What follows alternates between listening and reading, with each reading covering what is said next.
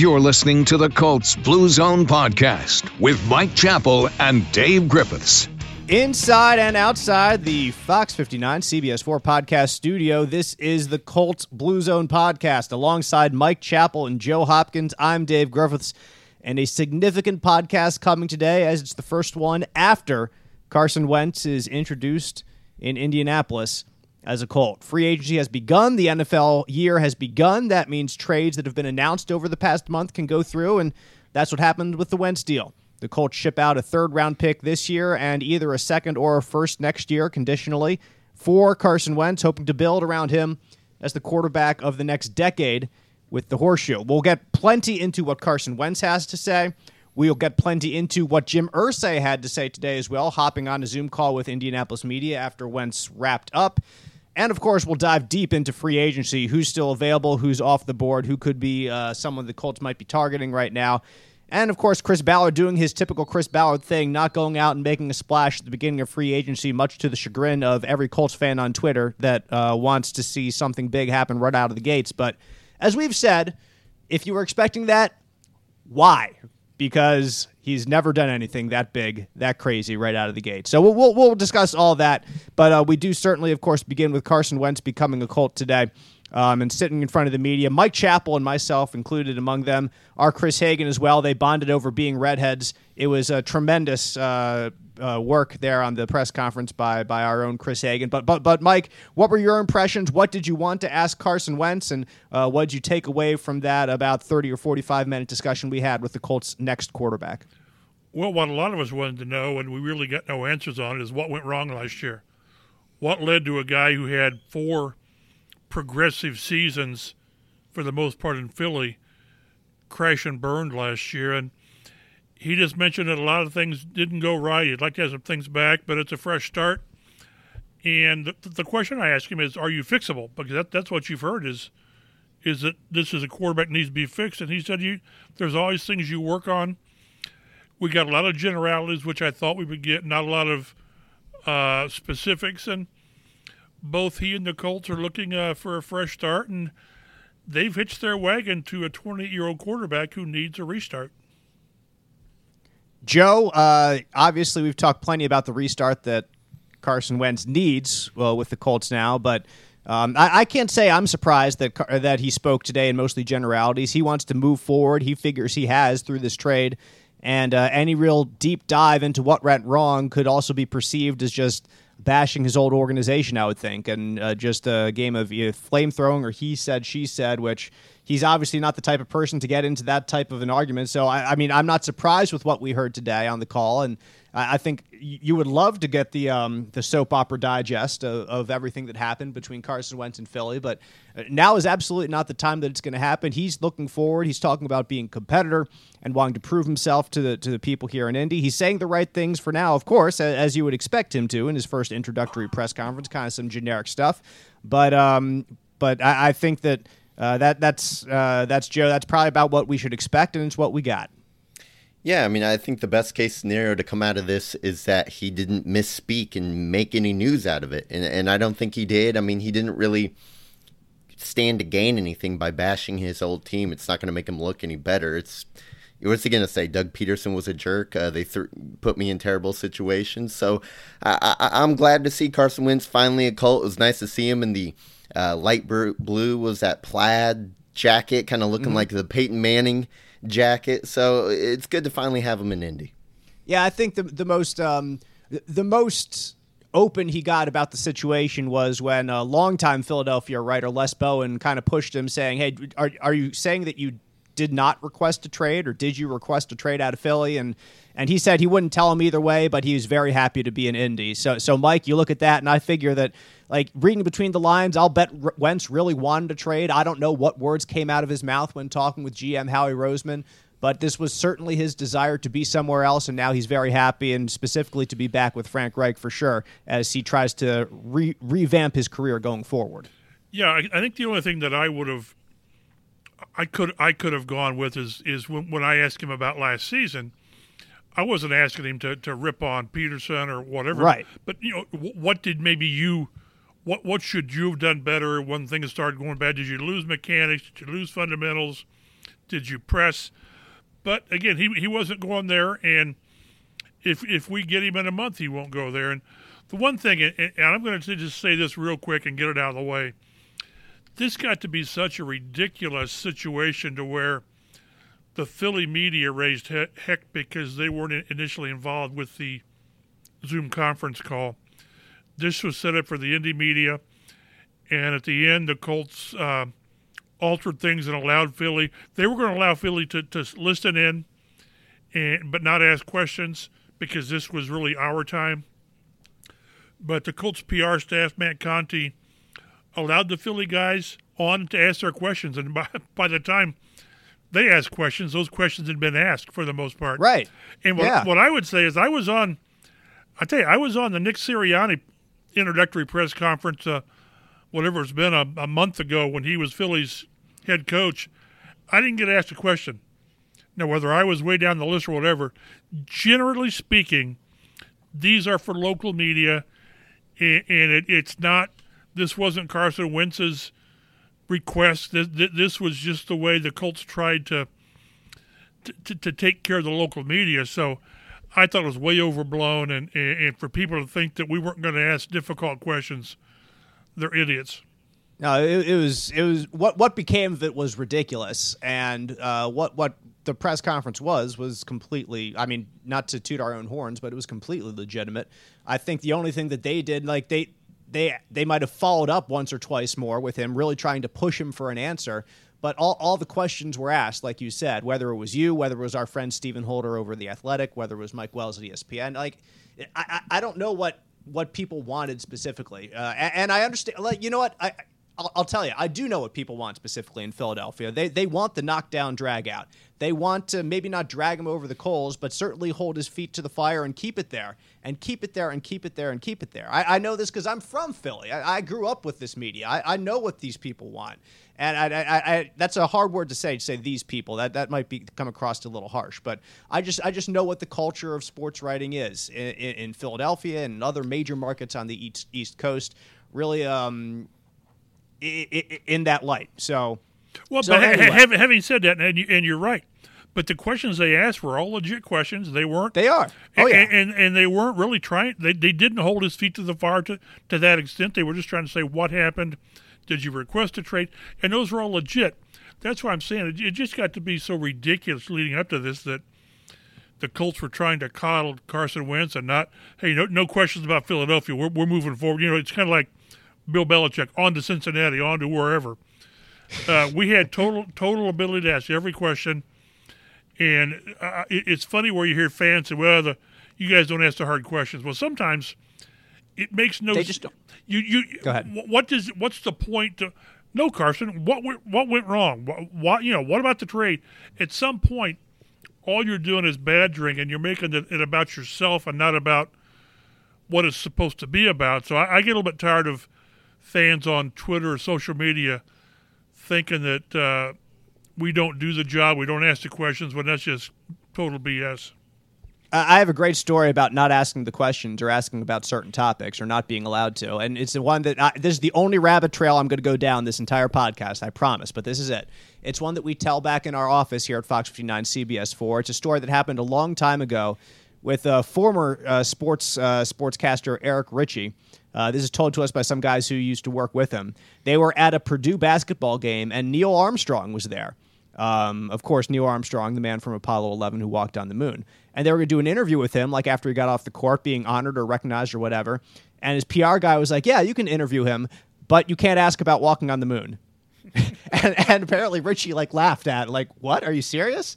He was like, yeah, it's kind of overblown. You know, we don't want to talk about that. He doesn't want to talk about that. And so we just laugh whenever we're going to an interview. Like, Carson Wentz can talk about anything. He can talk about anything, but he can't talk about walking on the moon. That's our funny story about whenever something pops up like that. Well, and the one thing that every player, every coach, every GM, their easiest comment is no comment. Ask the question and just say, I'm not going to go there, or whatever. You can do it in a nice way, but it worked out fine today, so we'll move on from that. Anyway, Frank Reich also discussed the Carson Wentz trade after it became official, and he talked about it on gave a release through the Colts. He talked about it on Sirius XM radio as well. He called the trade a win-win scenario. Jim Irsay on the phone or on the Zoom today was talking about Frank being really excited, understandably so, in Colts headquarters, and Joe, like also Carson alluded to today, when I asked him specifically about, hey, what are the reasons that makes Indy attractive, the first thing that he really talked about was his relationship with Frank. And that goes without saying, that's obvious, but Frank's discussion, of course, calling the scenario win-win for him and for the Eagles moving on, for Carson coming here, for the Colts getting their quarterback, Reich had plenty of good things to say, and he's certainly just as excited as we thought he would be, reuniting with, just like Rivers last year, another one of his old quarterbacks. Yeah, I mean, Reich is the ultimate relationship guy. This is the second year in a row now that he's brought in a quarterback based on relationships. I mean, in my opinion, at very least, Carson Wentz would not be here if it was not for Frank Reich. So Frank relationships mean the world to Frank Reich. It's what he preaches, locker room, that culture, and it's why the Colts have one of the strongest cultures in the NFL.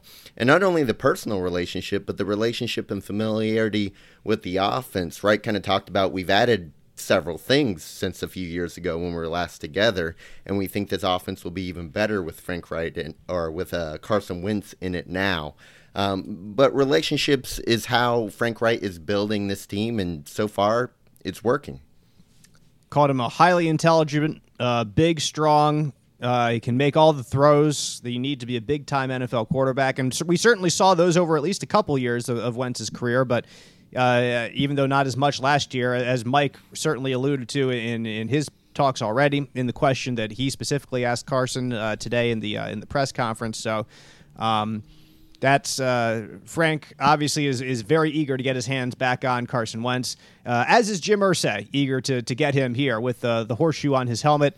And hopefully, according to his plan, according to Chris Ballard's plan and Frank Reich's plan, have their quarterback now for the next decade leading this team. And there's no mistake that is the full intention. This is not a trade to see what you can do over the next 2 years, as we've talked about on this podcast. Even though Carson is under contract for 4 years, it's really only 2 years, and then you can get out of it with absolutely no dead money to the cap afterwards. So it's a 2-year deal that can become a 4-year deal essentially, if you like what he's done.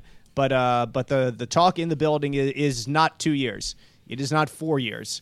And as Jim Irsay said today, Mike, on the press conference, as he does, he's always very glowing when optimistic tones are in abundance, that he thinks that a golden age, a golden era of Colts football could be upon us. And once again, another one of Jim's favorites, saying that hopefully multiple Lombardis are in store for this team in the future. So he's fully on board the Carson Wentz train as well. This does not seem like it's something that Frank Reich really had to talk everybody else in the building into. It is something that everybody else, even though I'm sure discussions were had behind the scenes, it was not anything that Frank was the main proponent and everyone else was detracting him, saying, oh, look at 2020 and see what happened. This is something that people appear to be, at least, are on a similar page from the beginning and on the same page now as things go forward. Yeah, because the one thing that Jimmy talked about early on is, well, this was a rare opportunity to get a 28-year-old quarterback,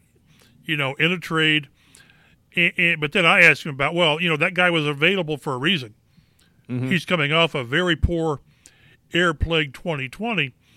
And that's where Jimmy went on one of his longer discussions about, and he made a lot of sense, is they did their homework. He said that they had long discussions, and they reviewed the tape and everything about what went on last year and what was Wentz's role in it.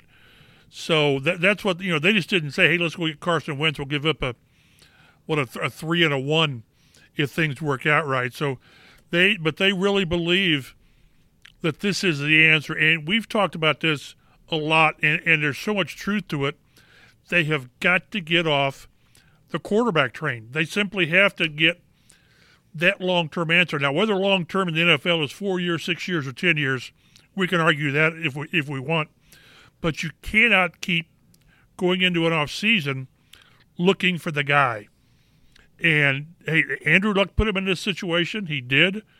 And we can argue that'd be a whole podcast. But he set this franchise back when he retired. and they've been scrambling ever since. And the problem they've had is that when you stay competitive, when you're still a decent franchise, it's hard to get in position to get a quarterback. If this Carson Wentz thing hadn't gone through, what was plan B for crying out loud? Trading up into the top, 6, 7, which is really prohibitive. So they've got so much riding on being correct. On they're putting, everybody was on board for this, but if Frank wasn't 100% on board, they'd be looking at plan B. So they need this to work out. They don't view this as a 1 or 2 year transition to Jacob Eason. Give me a break. So they need this to work so that next year, 2 years, 3 years, we're not saying, boy, are the Colts going to go after quarterback X? They need this to work out for a lot of reasons. Reputation, yes, but the health of the franchise.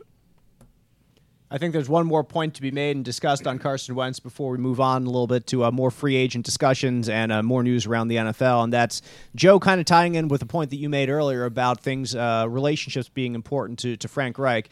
I think building relationships in the locker room is going to be the most important thing for Carson Wentz, because that's the thing that came out of Philadelphia that was probably the most detrimental to his trade value, that there was a fracture in the locker room between Wentz and Hurts, guys who are on Wentz side and guys who are on Hurts side. Stories out of Philadelphia that there were people that in the locker room that Wentz didn't give proper attention to or something like that for whatever reason, or weren't as, he wasn't as friendly with everybody in the locker room as some people thought he could have been. That's a lot of hearsay. That's a lot of he said, she said. I understand that. It got to writing and it became a thing, so that's why I want to bring it up. So I think, like I said, Joe, Carson's most important thing that he can do now, and something that he's started already, we've seen on Twitter from guys posting and having discussions with him, having throwing sessions with him, like building relationships with the guys in the locker room, showing them who you are instead of kind of letting what these articles out of Philadelphia have kind of portrayed you to be over the past year there. So that's kind of project A, I think, for him right now, is to get to know the guys he's about to go to battle with. It's the fresh start, clean slate situation. And, of course, the players here are simply going to embrace him. First of all, they have to. I mean, he's the guy. But why wouldn't you? I just, knowing how players are, they certainly have heard things, but they're going to have their eyes open, and they're going to make their own judgments on who this guy is, what he is. And as long as he's upfront with them and honest with them and is one of the guys, there will be no problems. We haven't had, in my mind, I'm trying to think back to, when's the last bad guy quarterback they've had here who's been standoffish and not been a team guy? And I just can't think of one that comes to mind. So I think it's a fresh start. It's a clean slate for everybody, and that's the way it should be. You agree with that, Joe?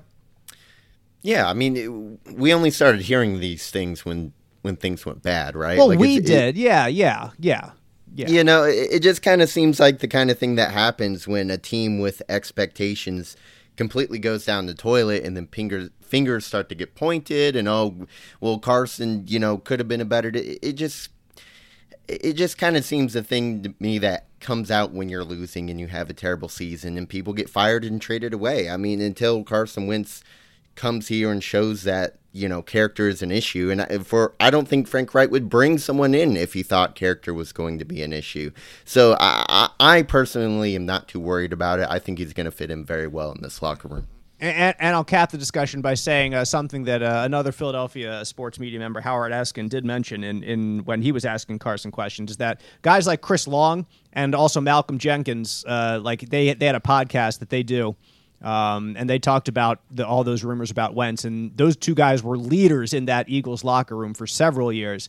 And they said that they didn't know where the worst parts of those rumors came from. They thought that, Wentz was closer to some people than others, but never thought he was a bad guy. So I take that maybe not as gospel, but I take that as certainly more significant than random stories that come out into the media. I get from two of the most prominent locker room leaders saying that they don't think Carson was a bad guy.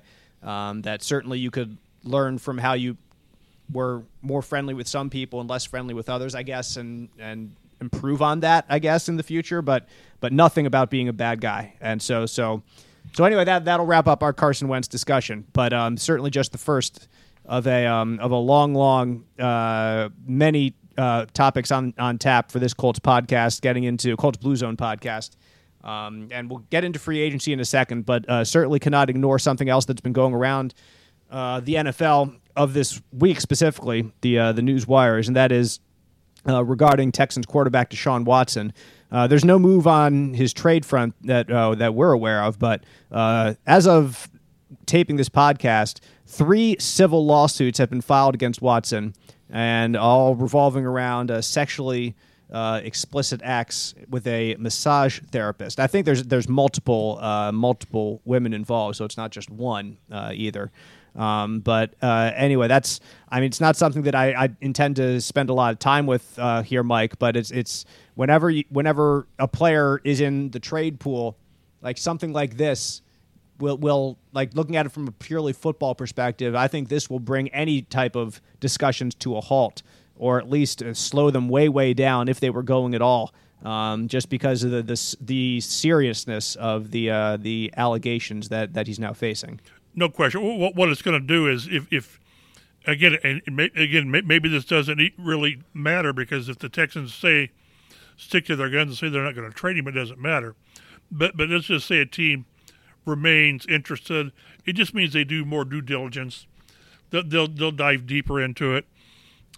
In looking at it from afar, my first reaction, and I'm not saying anything about the allegations, it's always crazy on the timing of these, is just as this is getting, national attention on the trade, these come up, and I'm really interested to see where this goes, the validity. He's made it very clear that he steadfastly denies it, and he's not settling because he did nothing wrong. And whenever you settle, there is that appearance of guilt. So, but this does not help his case, and the sooner it gets resolved in his favor, if that's where this goes, the better for him, obviously. You can follow us on Twitter at Colts Blue Zone to follow up on Colts news and notes throughout the week, and also major news from across the NFL, too. You can follow Mike Chappell at mchappell51. Joe Hopkins is at Roto Street Joe, and I am at DaveG_sports. As we move forward to free agency, as Joe notes in our show rundown, it's been a bit of a yawner start for the Colts. They have made one addition to the team that was not on the roster last year, and that is claiming defensive tackle Andrew Brown off of waivers. Young man who's played for the Texans and Bengals over 2 seasons and has one career start, as I tweeted out, and as Mike Chappell retweeted me to say, yep, depth on the D-line, and that's certainly true. You lose a guy like Danico Autry, which we'll get to that in a second, but you certainly need depth along that defensive line, and that's really all Brown is going to be right now, all we expect him to be at least.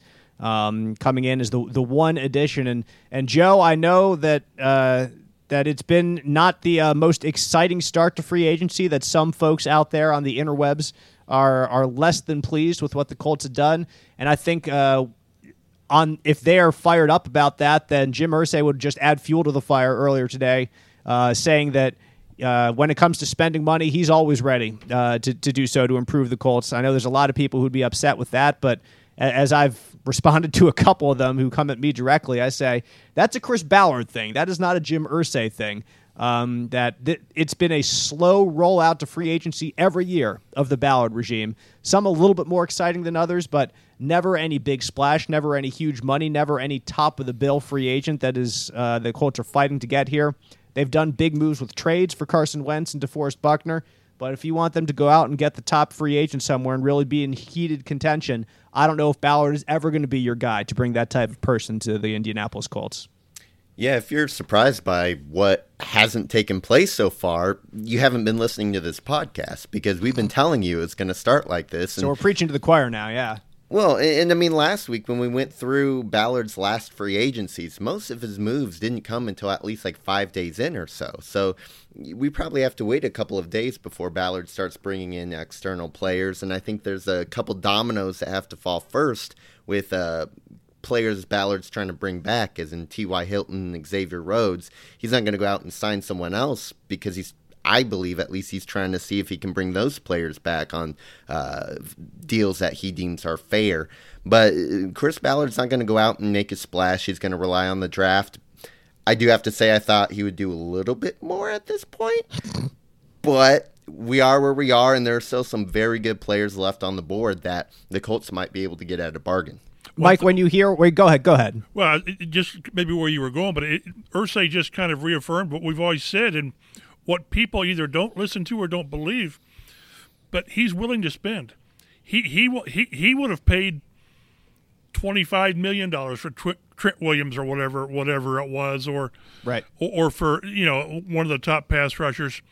He said there's times where they're talking about a player X and they've got Chris Ballard's got value A on the guy, and Jimmy will say, well, should we sweeten the pot? And Chris will say no. So that's the dynamic we have here. Now, it's funny. I've already seen some of these analysts where it's who are the winners and losers in free agency. Well, right now the Colts are a loser because they've not done anything. And I've got to say, I'm at the very least curious how they're going to address left tackle. Jim Irsay kind of said what I've said all along. It needs to be in the draft. For a lot of reasons. It's primarily it's affordable. You've got your left tackle. If you're right, you've got your left tackle for 5 years on a very reasonable contract. But they've got, again, still all. I want to see who's your main pass rusher. It cannot be Kamoko Toure. It can't be. Who's your alpha receiver? I think they re-signed T.Y. today, tomorrow. I really do. And who's your top corner? Right? Is it Xavier? If not Xavier, then who? So as they sit here today, this is not a better team than it was in Buffalo. It simply isn't, because you've got too many major holes. Well, let's wait a month. Let's wait till after the draft. And if they are sitting there in the 1st of May after the draft and the guts of free agency, and we're still talking, man, who's that pass rusher? Then I think there's a lot of reason to be critical. But until then, we just have to wait and see. I think it's kind of clear they're not going to get one of the main pass rushers. You're not going to have the guy as your main pass rusher. But can they find that next level? And maybe it's Justin Houston. Maybe what their goal is, not their goal, but the final thing is T.Y., Xavier Rhodes, and Justin Houston all come back. Maybe. I don't think that's going to make fans super happy, but that could be the bottom line of what they're going to do, because all three of those players are not going to get the monster dollars. The monster dollars probably are gone, other than maybe Galladay, maybe one or two other players will get big contracts. So people hate to hear the word patience, but that's what these guys do. Now with this regime, it is. They're not making the big splash. They've gone out early in free agency in the past. I think Devin Funchess may have been a first or second day signing, 1 year, $10 million. He was. Danico Autry was. I think Jabal Sheard was. But the first day signings have not been the 4 year, $60 million. That's who these guys are. And maybe we talk about it later, but it does factor in that they've got extensions coming up for Darius Leonard, Braden Smith, Naheem Hines. Not so much imminent on Quentin Nelson because he's got that 5th year option, but the way they do business, they can't. They're not going. They don't give big signing bonus, which does impact how you do business. So instead of doing Darius Leonard and making it an affordable cap hit this year, that's not the way they do business. So they do have to manage things differently. But they're very much into the 2000 Colts mode of re-signing Peyton Manning, re-signing Marvin and Reggie and Tarek and Jeff Saturday and Freeney and Mathis, When you do that, it does limit what you do elsewhere. Having said that, they still have holes they have to fill.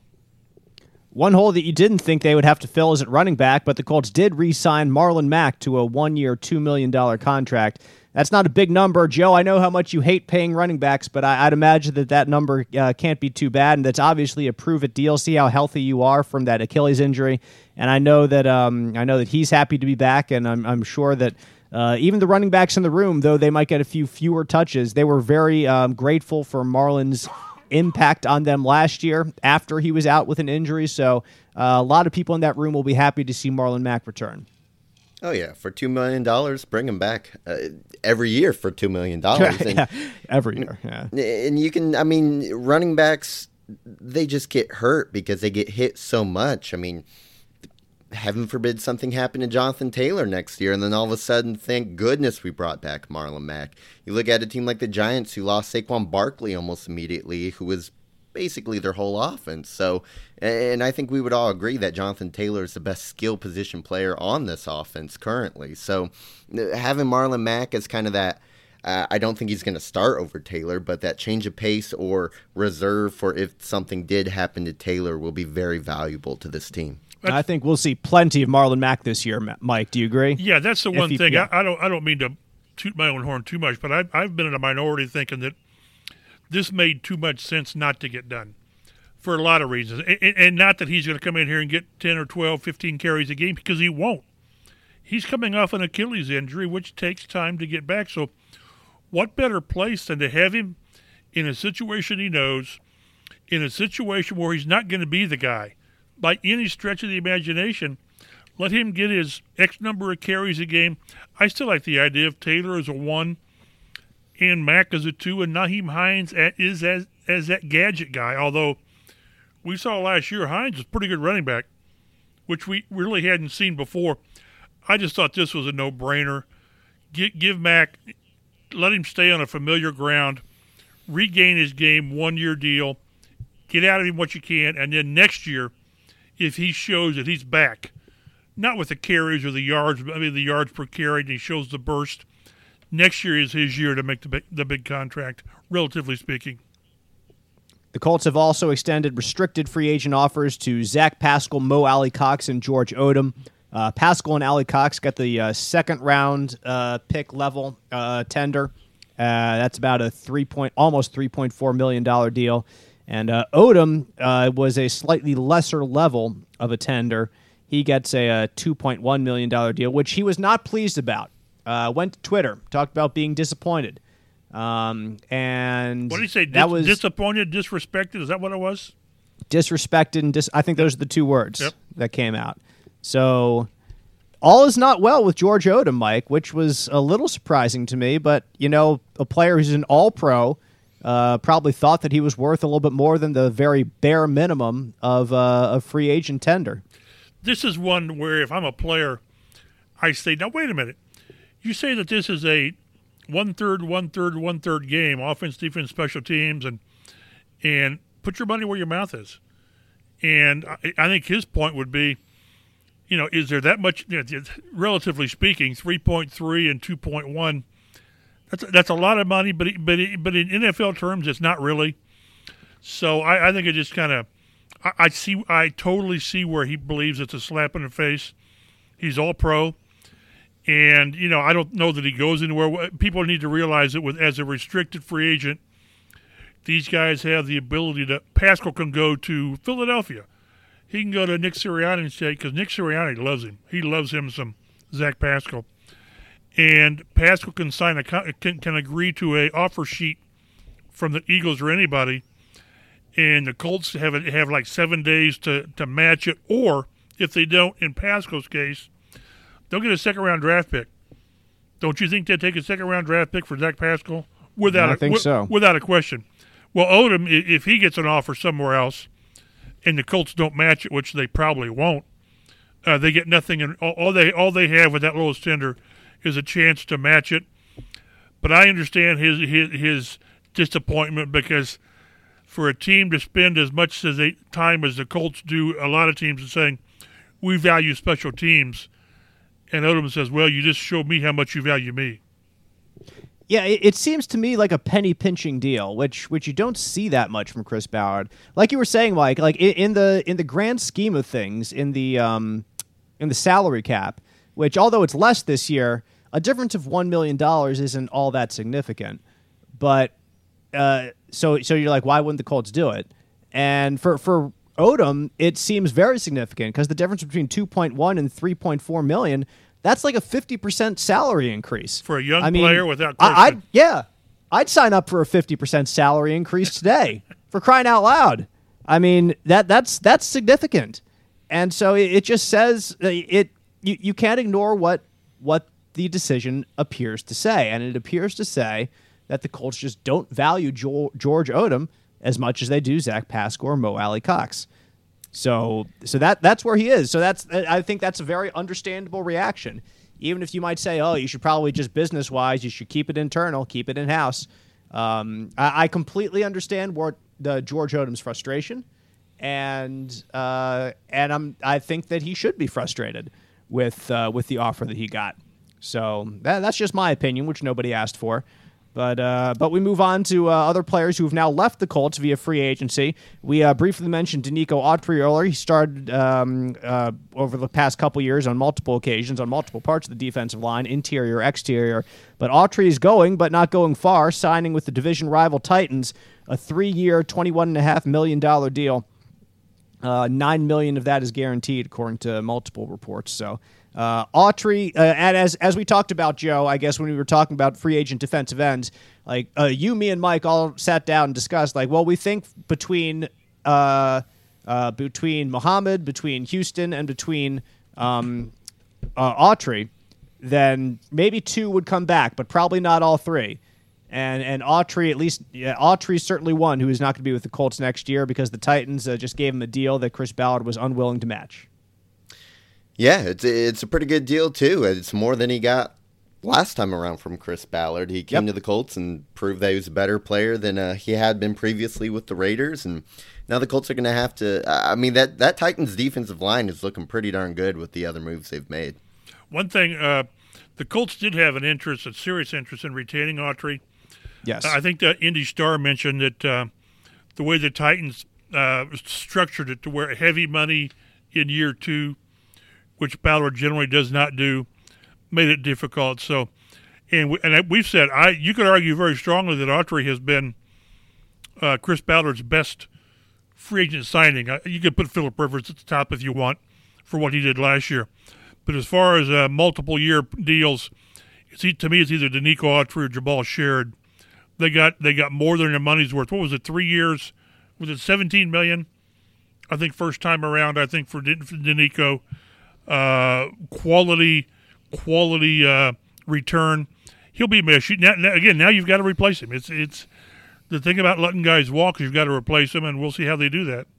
They let quarterback Jacoby Brissett walk as well, signing a deal with Miami, 1 year, $7 million.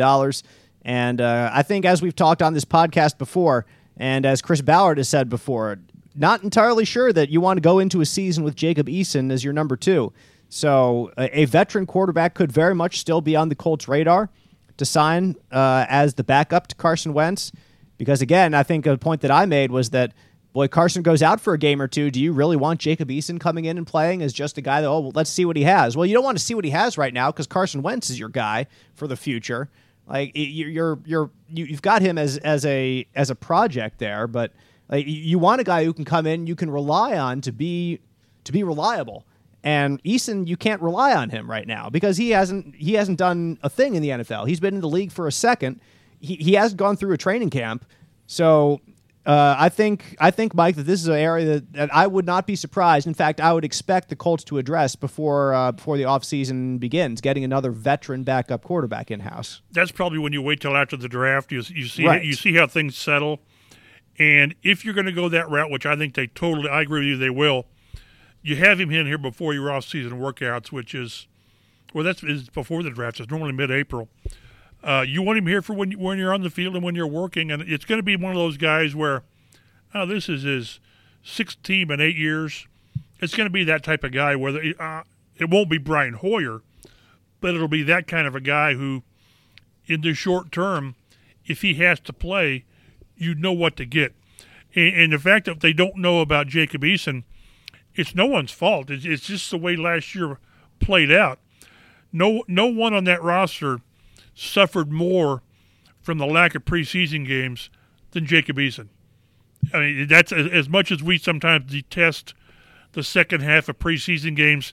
That's when the Jacob Easons, that's when you find out about him. I realize they're not out there with starters, but how does it react in game situations, 3rd and 7 and all that. So, yeah, I don't think, maybe Jacob Eason is the backup this year, but he will have to beat out, in my mind, he will have to beat out some, yet-to-be-named veteran to earn that backup spot. Plenty of to-be-determined players who were Colts last year who could still return but haven't gone anywhere else yet. So topping that list is wide receiver T.Y. Hilton. Nevertheless, you look on Twitter, and Joe, a couple Colts players seem pretty confident that T.Y. is going to be a Colt again next year. Yeah, Kenny Moore, who's gaining the nickname Kenny Schefter, said on Twitter, "We already got you back," in response to T.Y. Hilton. I think Kenny Moore made some kind of remark about Marlon Mack coming back, saying, "That's all I wanted." And then T.Y. was like, "That's all you wanted?" And then Kenny Moore comes in, "We already got you back. Source me." So Kenny Moore seems pretty confident about it. As this goes on, I kind of do think that Hilton will be brought back to the Colts, because I look at the other wide receiver contracts around the league, and I mean, one guy that I've kind of pinpointed for a few weeks now, Marvin Jones signed with the Jaguars on a 2-year, $14 million deal. That's a lot cheaper than I thought he was going to go. And so you look at a lot of these contracts being given out to wide receivers, and they're very reasonable. So I think the Colts are going to look at the market. T.Y. Hilton's going to look at the market, and they're going to be able to come to an agreement on a reasonable deal to bring him back. That's one thing Irsay said today again, maybe more strongly than he had before. Now, he did emphasize it still has to work in the structure of the budget and the roster, but I just don't see him not returning here. I hate to use the double negatives. They value T.Y., and this is the imperfect storm for T.Y. It's a free agency when he's 30 plus. He's on the wrong side of 30.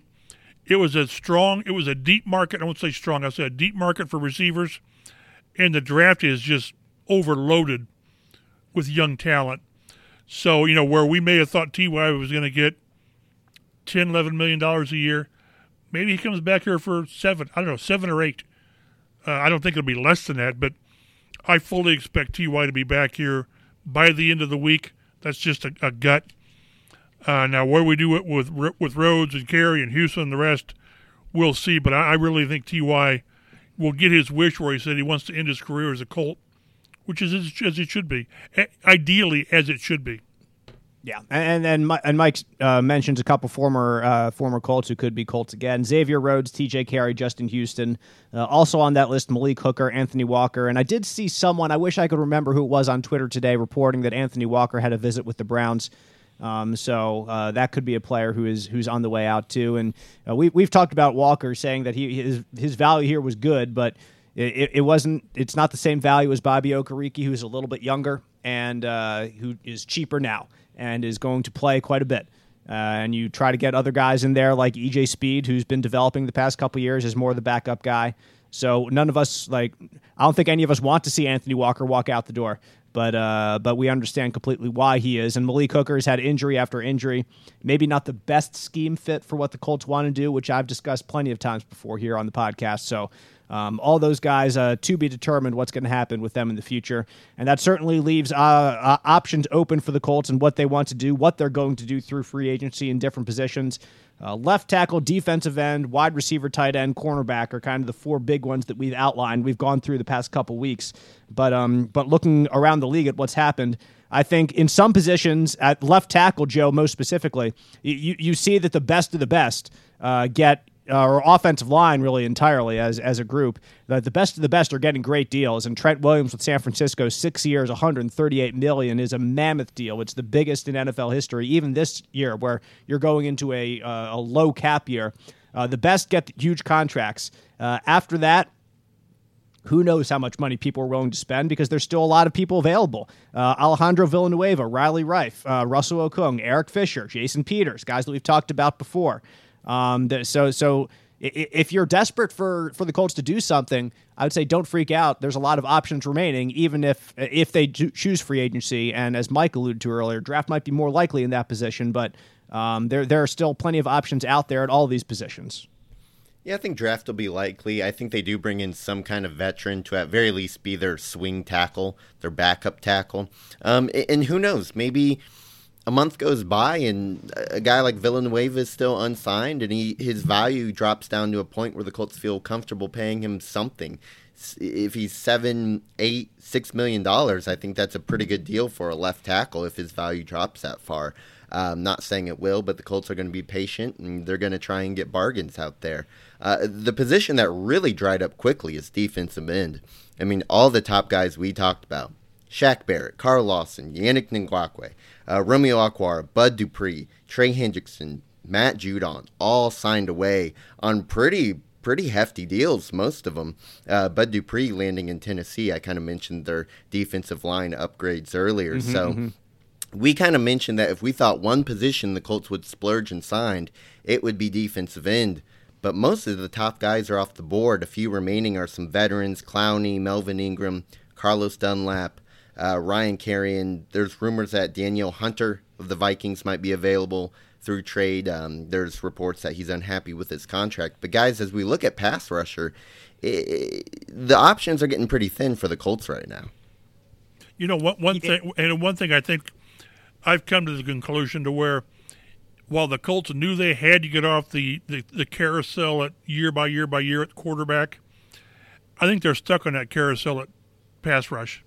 I really do. I think they're looking for that 2-year thing like they gave Justin Houston. Maybe it's a Melvin Ingram. He won't cost you much. And then you just got your fingers crossed that Kamoko Toure, this is his year. Last year wasn't a fair assessment because that ankle wasn't he on PUP for the first half of the season? And it was a serious ankle injury.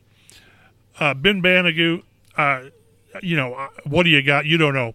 You know probably more about Jacob Eason than you do Ben Banigou, which isn't a great thing. So I'm just afraid that where they are now is that they're on that short-term fix at defensive end.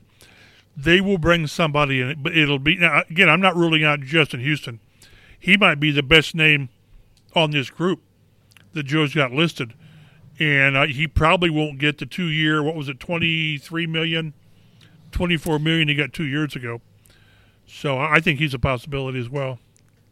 We're running out of time, so we'll just quickly hit on the last couple positions. We've kind of talked about wide receiver a bunch. A lot of the top tier talent there is still available because of the reason that Joe gave, that there's a lot of people think young talent in the draft to be had. So Kenny Golladay looking for a deal, Will Fuller, Juju Smith-Schuster. Who knows what they're going to get because of the young talent people think is there. But tight end is certainly a position the Colts need too. Kyle Rudolph, Dan Arnold are there, maybe Zach Ertz via trade, but Hunter Henry's gone, Jonnu Smith, both of them to the Patriots for crying out loud. The two big targets go somewhere else. Cornerback, a lot of the big ones again have gone. A lot of cornerbacks are still available. Big names that we've seen from the past like Richard Sherman, Malcolm Butler, Josh Norman, A.J. Bouye, Desmond Trufant, Jason McCourty. I mean, there are options to be had. And like we've said before, like I've said already in this podcast, Chris Ballard has the ability to get someone 10 days into free agency.